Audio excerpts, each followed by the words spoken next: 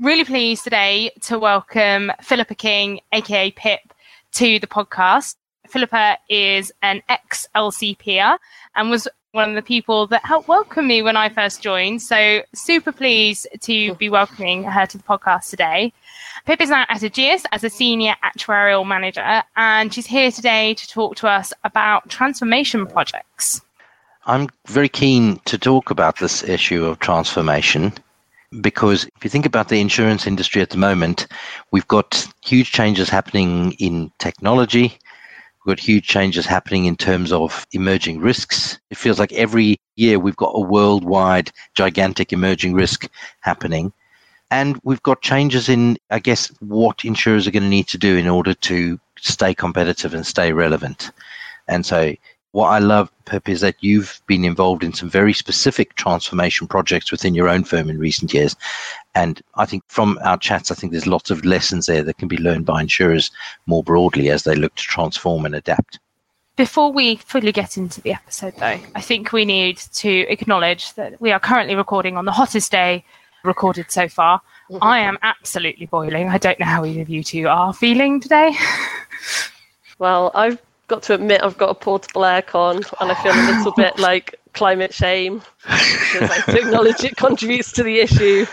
I'm feeling very envious right now of any kind of aircon. And actually, I've been chatting to a few people today who've been in the office and have been very happy that they went in because they've got some aircon.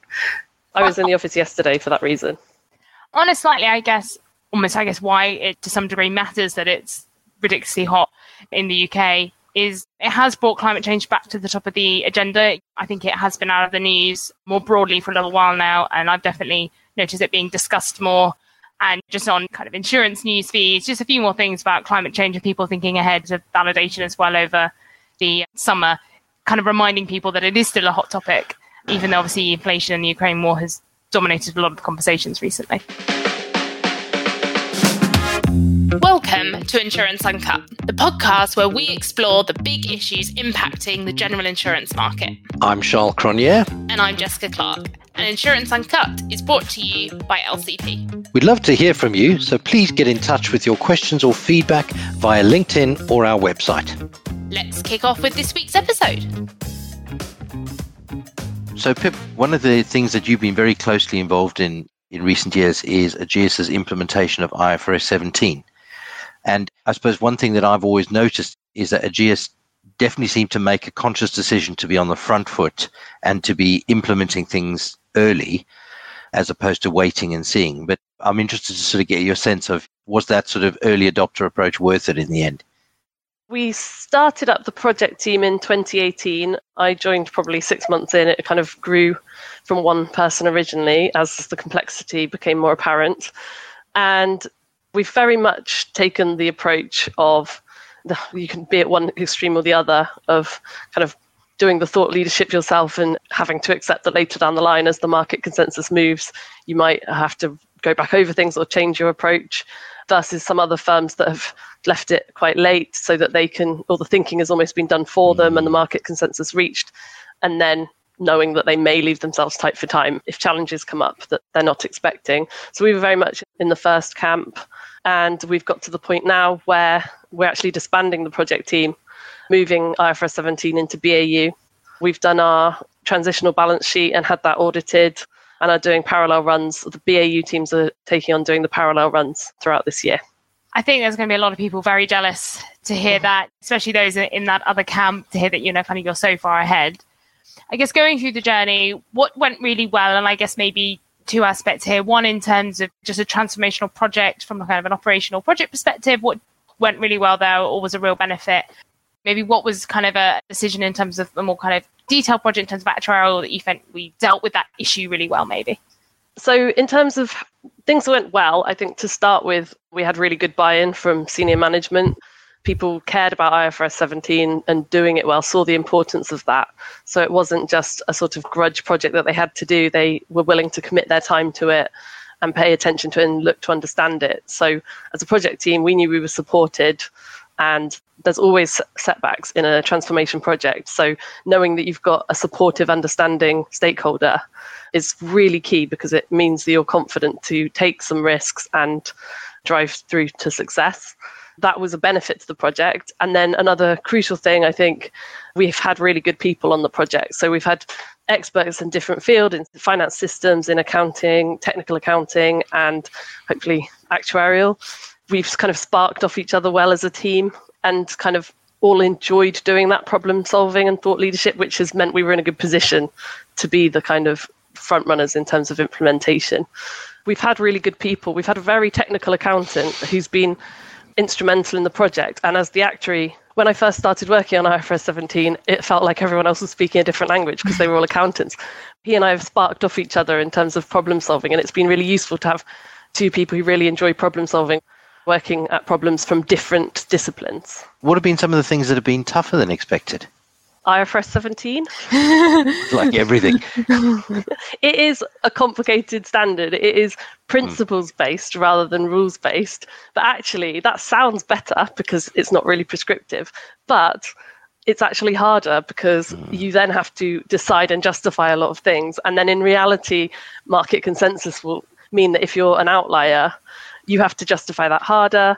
So I think things that have been harder than expected have just been where we've almost assumed something will be simpler than it was, something where we maybe said materiality, but actually then proving materiality has been quite long-winded, and almost we've had to have done as much work proving that it was immaterial as we would have done implementing it anyway.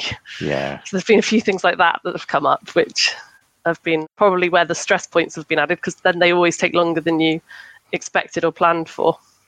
Having gone through the process, knowing what you know now, what advice would you be giving to people who are still maybe in the thick of it a little bit?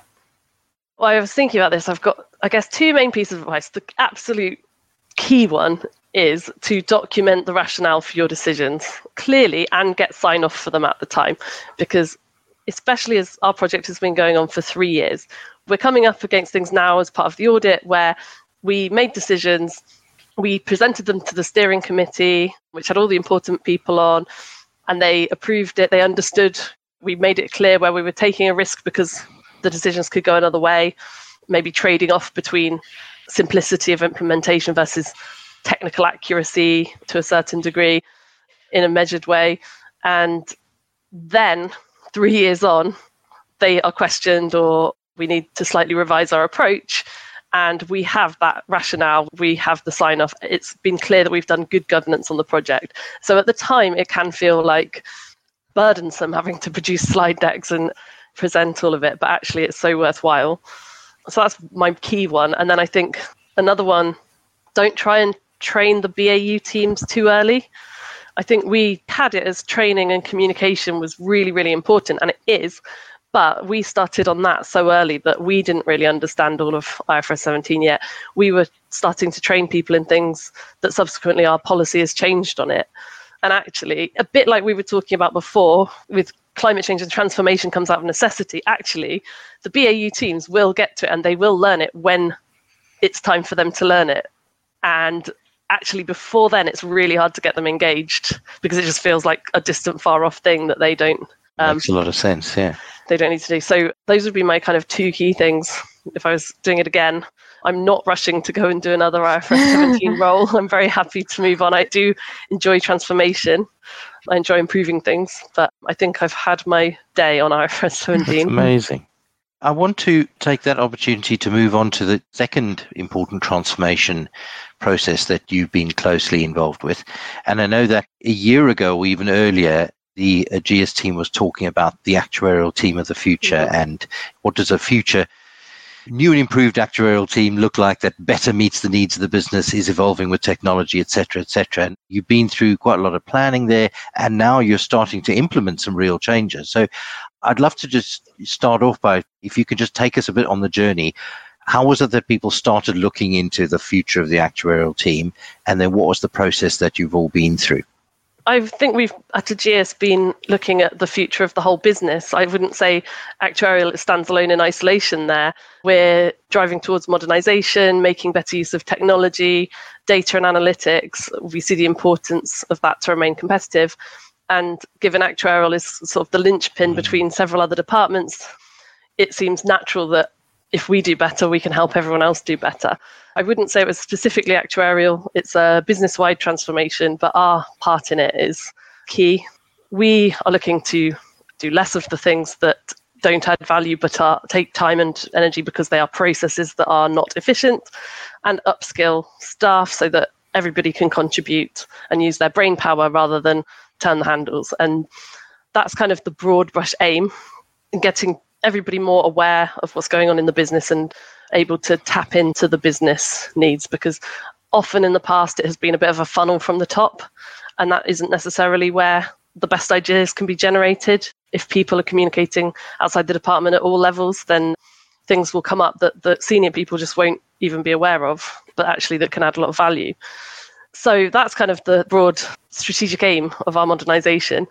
In terms of what we've actually done in actuarial, so we are trying to resource projects more flexibly so that if there's a lot going on in one particular area of the business, we have the people with the skills necessary to start to work on those problems rather than being siloed. We previously had the commercial team, the household team, the motor team, the capital team. We had the technical pricing team sat within actuarial.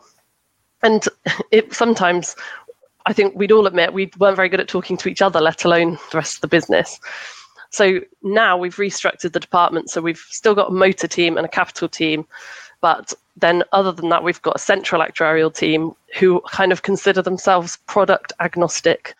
They can jump in and help with anything needed. We handle household and commercial business unit and various other regulatory things like the actuarial function report, plus the transformation of the actual modernisation of processes. So it's a full whole-scale change in the department, both in terms of actual processes and also staffing and skills. I guess one of the natural risks to you moving from having a group of people that specialise in one area to the approach that you're now taking is that you maybe lose a little bit of that specialist knowledge, that kind of consistency. It's the same person looks at the household book and they know it really well. I'm assuming you've thought of this. And so I guess what are the kind of things you're putting in place? Do you not see that as a problem to make sure that that kind of specialist knowledge that can sometimes be really valuable isn't lost? One of the features of high-performing teams, how they differentiated from sort of averagely performing teams. And one of the key things was that people answered strongly agree to the question, at work, I'm able to do what I do best every day. So I would say you do need people who want to be specialists in a certain product or a certain technique or reserving, and if that's what they do best, the best thing to do with them is to use them for that. So it's not that we're making everybody an all-rounder, it's that we have the flexibility, we have the skills that are transferable, but actually also we fit people in the right place for them. And that's part of why we've kept the motor and the capital team specifically. They are some of the bigger areas that need that dedicated expertise. Motor is our biggest product line. So the central team can bolster the numbers on motor when needed, and we can do knowledge swaps and secondment exchanges. But there is ring-fenced resource for motor, there is ring-fenced resource for capital. We know that recruitment and retention is really important at the moment. Certainly a lot of actuarial teams across the market tell us that that's something they're focusing very heavily on. I suppose one of the positives of what you're describing is the ability for team members to experience a greater variety and to have more opportunity to get involved all across the business, rather than potentially just having their opportunities limited to one specific function. Definitely, and that comes up a lot. I, as you know, started my career in consultancy at LCP, and one of the things that attracted me was the idea of variety, the ability to work with lots of different people and get involved in different projects. So in terms of setting up the way we want to work as an actuarial department in-house, we are thinking about it as a consultancy model where it is a bit more fluid. And so we can have the kind of attractive side of consultancy in terms of the variety and client facing, because we have internal clients, but then also not some of the more tough sides and the timesheets and all of the kind of harder edge stuff of consultancy. What, don't you miss timesheets, Pip? I do not miss timesheets. I'm yet to meet the consultant that loves a timesheet. No. Actually, it's interesting because somebody in the industry who is very experienced in transformation introduced timesheets internally in-house to kind of almost to measure that. How much time did you spend doing not value-add work before and after the transformation?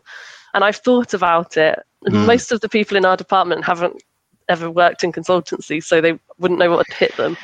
I thought about it just for a trial period, but I'm just not sure I could bring myself. I can imagine. And actually, that was something I was going to ask, is in the absence of actual time recording, what are some of the ways that you do look to measure the efficiency of how the team spend their time and how you allocate resources? Interestingly, that one can end up being a bit more subjective. I would say how happy the staff are, how much they're enjoying themselves, because everybody joins, well, actuarial, but also insurance, I think, to be intellectually stretched and to enjoy what they're doing and solve problems. Nobody joins it to roll forward spreadsheets or do mindless processes. So if we are hitting the right areas of work, naturally people will be more engaged, they will be more driven. They'll also be able to spend more time on their training and development because they won't be stretched up against it. So in that respect, we have regular resourcing allocation discussions, and so we have it all tracked as to who worked on what when and can see things changing. But actually, subjectively, how happy are people? That's the ultimate goal. And actually, this is interesting because it's been reflected in the feedback we've had in our NED roundtables, where the welfare of staff and how much they're enjoying their work has gone right to the top of the agenda, even for NEDs, because it's now clear that that is crucial to business success. It's not about being soft and flaky at all. It's actually really just good for business. People can't put in their best effort and energy if they are stressed or if they feel unsupported. You get the intellectual best out of people by them having a workplace they really enjoy. So that's partly what the transformation is very focused on, the staffing element alongside the process element. You mentioned earlier about not just it being a transformation within actuarial, but across the business and people being more joined up at lower levels. So it's not just the kind of senior management. How are you implementing that kind of practically? At Ageas, we value the technical skill set. That's another really top priority for senior management. So we have a program called Technical Heroes, where it's a comprehensive training program to go to all technical departments, where we're trying to get everybody to the same standard of background knowledge and having the same sort of competencies, regardless of whether you're in claims, underwriting, actuarial IT. And through that, we're doing knowledge swaps where junior members of the department are kind of shadowing each other or sharing knowledge. Plus, we're going to do some networking events, kind of conferences around it. Additional things, we've got some talent programs as well. So people from all across the business will do a year of kind of project work together and present to senior management. But through that, they kind of work on a problem together, a business relevant problem. So again, they have an opportunity to build up their network. A really good idea, because I think it can very much feel like you've got lots of different segments in business, but quite often probably the work that someone more junior does, and even then probably not actually that junior necessarily, will get fed up to senior manager, get passed across, then passed back down. And so maybe you should just, as you say, join the dots and reach the conclusions quicker. And actually, I give a lot of thought to this when thinking about my own career as hopefully I progress and become more senior. How will I make sure that doesn't happen? How will I retain that knowledge I have from coming up from graduate level of the kind of barriers that senior management can put in place for further down the business, and how to empower people to talk to each other and delegate responsibility and decision making to the level where the information is. It's almost like the skill set of a senior manager, whether in an insurer or any large business, is being redefined by the cultural changes that we're seeing sweeping across the business world. I think that there's no longer so much of onus on senior management to have all the solutions. It's finding the right people who will come up with the solutions for you. But if I'm honest, I don't know how different that is from how things used to be done. That's just the way I see it now. I remember very early in my career, somebody said something to me that being a good manager is mainly just about caring. And I thought that sounded like a bit of a soundbite at the time. But we're seeing that really being proved so true in practice in the sort of COVID and post-COVID era. The businesses that are doing well are the ones that are truly caring about their people And the bar has been raised on employee welfare, on work-life balance, all of those things. You're just not going to be able to compete if you continue with an old-fashioned, hard-driving culture, are you? Taking it back to the transformation, I know you're still probably going through this change and it's still kind of embedded and working itself through, but what have been the kind of main challenges you've faced so far? Do you anticipate any more big challenges in the future? Well, one of the things in transformation is it does take time and resource, more than you ever expect. That can impact BAU. So knowing that maybe your output might be reduced as a department initially before they see these amazing changes. I think the business is really understanding of that because everyone's going through it, but we all hold ourselves to a high standard. So I think there's challenges around feeling like you haven't delivered on something which usually you would produce easily, but because you've been devoting your resource into doing something better. I also get the impression that sometimes transformation projects are resourced with some of the people that you kind of want out of your way. I'm not saying that we've done this at Ageas, but it's an impression that I get generally. It's kind of, no manager wants to give up their really good BAU people to a transformation project because then they will struggle to deliver their BAU. But actually, you need the really talented people working on the transformation. They need to have the vision for where the future lies. They need to be able to problem solve your way to it.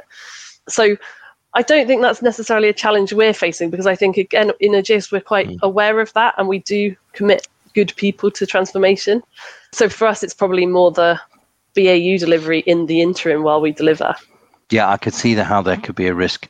And certainly that's well known within the industry that it's one thing to get a strategic change planned and thought up, but then to actually implement it is very, very hard. And a big problem is that what about business as usual? So I know in sort of specialist markets and the London market, we've talked a lot with some of our recent podcast guests about how things are slowly being modernized in terms of technology and the way that business is underwritten and sold. And there's some big disruptive changes going to be happening there over the coming years. In the personal lines market, I feel like insurers have been pretty scientific and pretty tech savvy for a number of years. But as an industry insider, I'm sure you can still see the areas where the industry needs to evolve and where certain firms might be at risk of being left behind if they don't evolve. How does that look for you in the personal lines market? Well, yeah, I think it's the span of technology. I think, yes, there are some areas, especially around data and understanding the importance of it, that personal lines insurers have an advantage on. But there are, from end to end customer journey, there are so many different areas where automation and advanced analytics can add value. We've got partnerships with companies like Tractable, which help assess damage in vehicles. We've got a new customer journey where the customer can make simple claims very rapidly online. There's every different stage, right through to our new advanced analytics team, where various different business problems are being looked at using data science.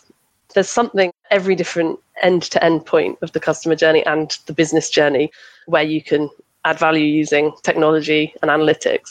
So there's probably, I guess, for insurers in general, I think they need to look at where they have the kind of the edge, where they can make the biggest impact first, because you can't do everything all at once. We're known for our relationship with brokers. So making life easier for the brokers as well as for the customers. Again, we're known for excellent customer service. So those two areas are the areas where initially Ageas could really put energy into and make even more of a difference. But yeah, eventually you turn to every area you can, and in particular data, the availability of data. There's so much to it, yeah. I think we did a transformation project internally at LTP a while ago, and I think the thing that really struck me from doing that was almost building in the ability to continue to change, that you come up with a solution now that is maybe the cutting edge at the moment, but because of the way technology and processes are kind of changing and evolving, you need to kind of, this is what we've got now, but this is going to change and evolve, and making sure that that's kind of built into the process and the people that are involved with it. So it's an evolving thing rather than, right, we're going to change this and this is this done now and this is static and going to last for 20 years. Definitely. That's just not how things are going to work. Definitely. And that's another people problem in my view. It's everything comes back to the people, having the people that don't just learn how we do it now and just repeatedly do that, but have that skill set to constantly challenge the status quo. Thank you so much, Pip. for being our guest this week. I think that's been a really interesting conversation.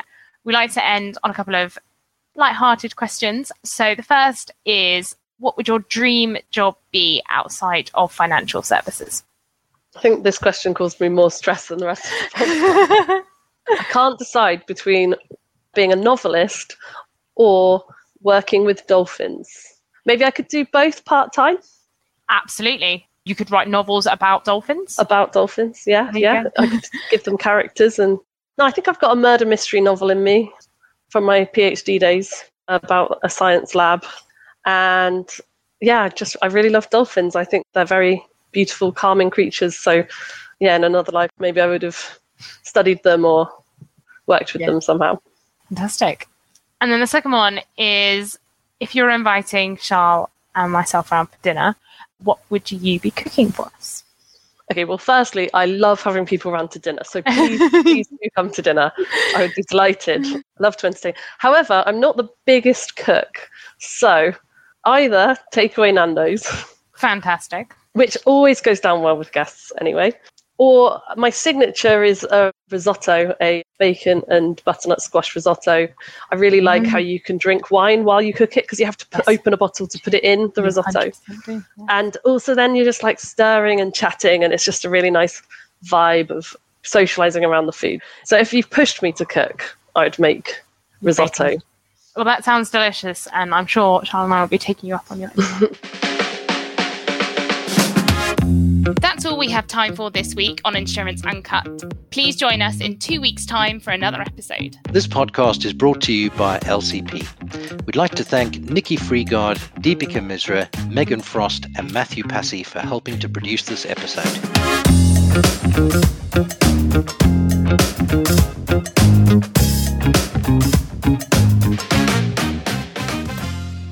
This podcast is for information purposes only and should not be taken as advice. All views expressed by podcast hosts and guests are purely their own opinions and do not represent those of LCP, its clients, or affiliates.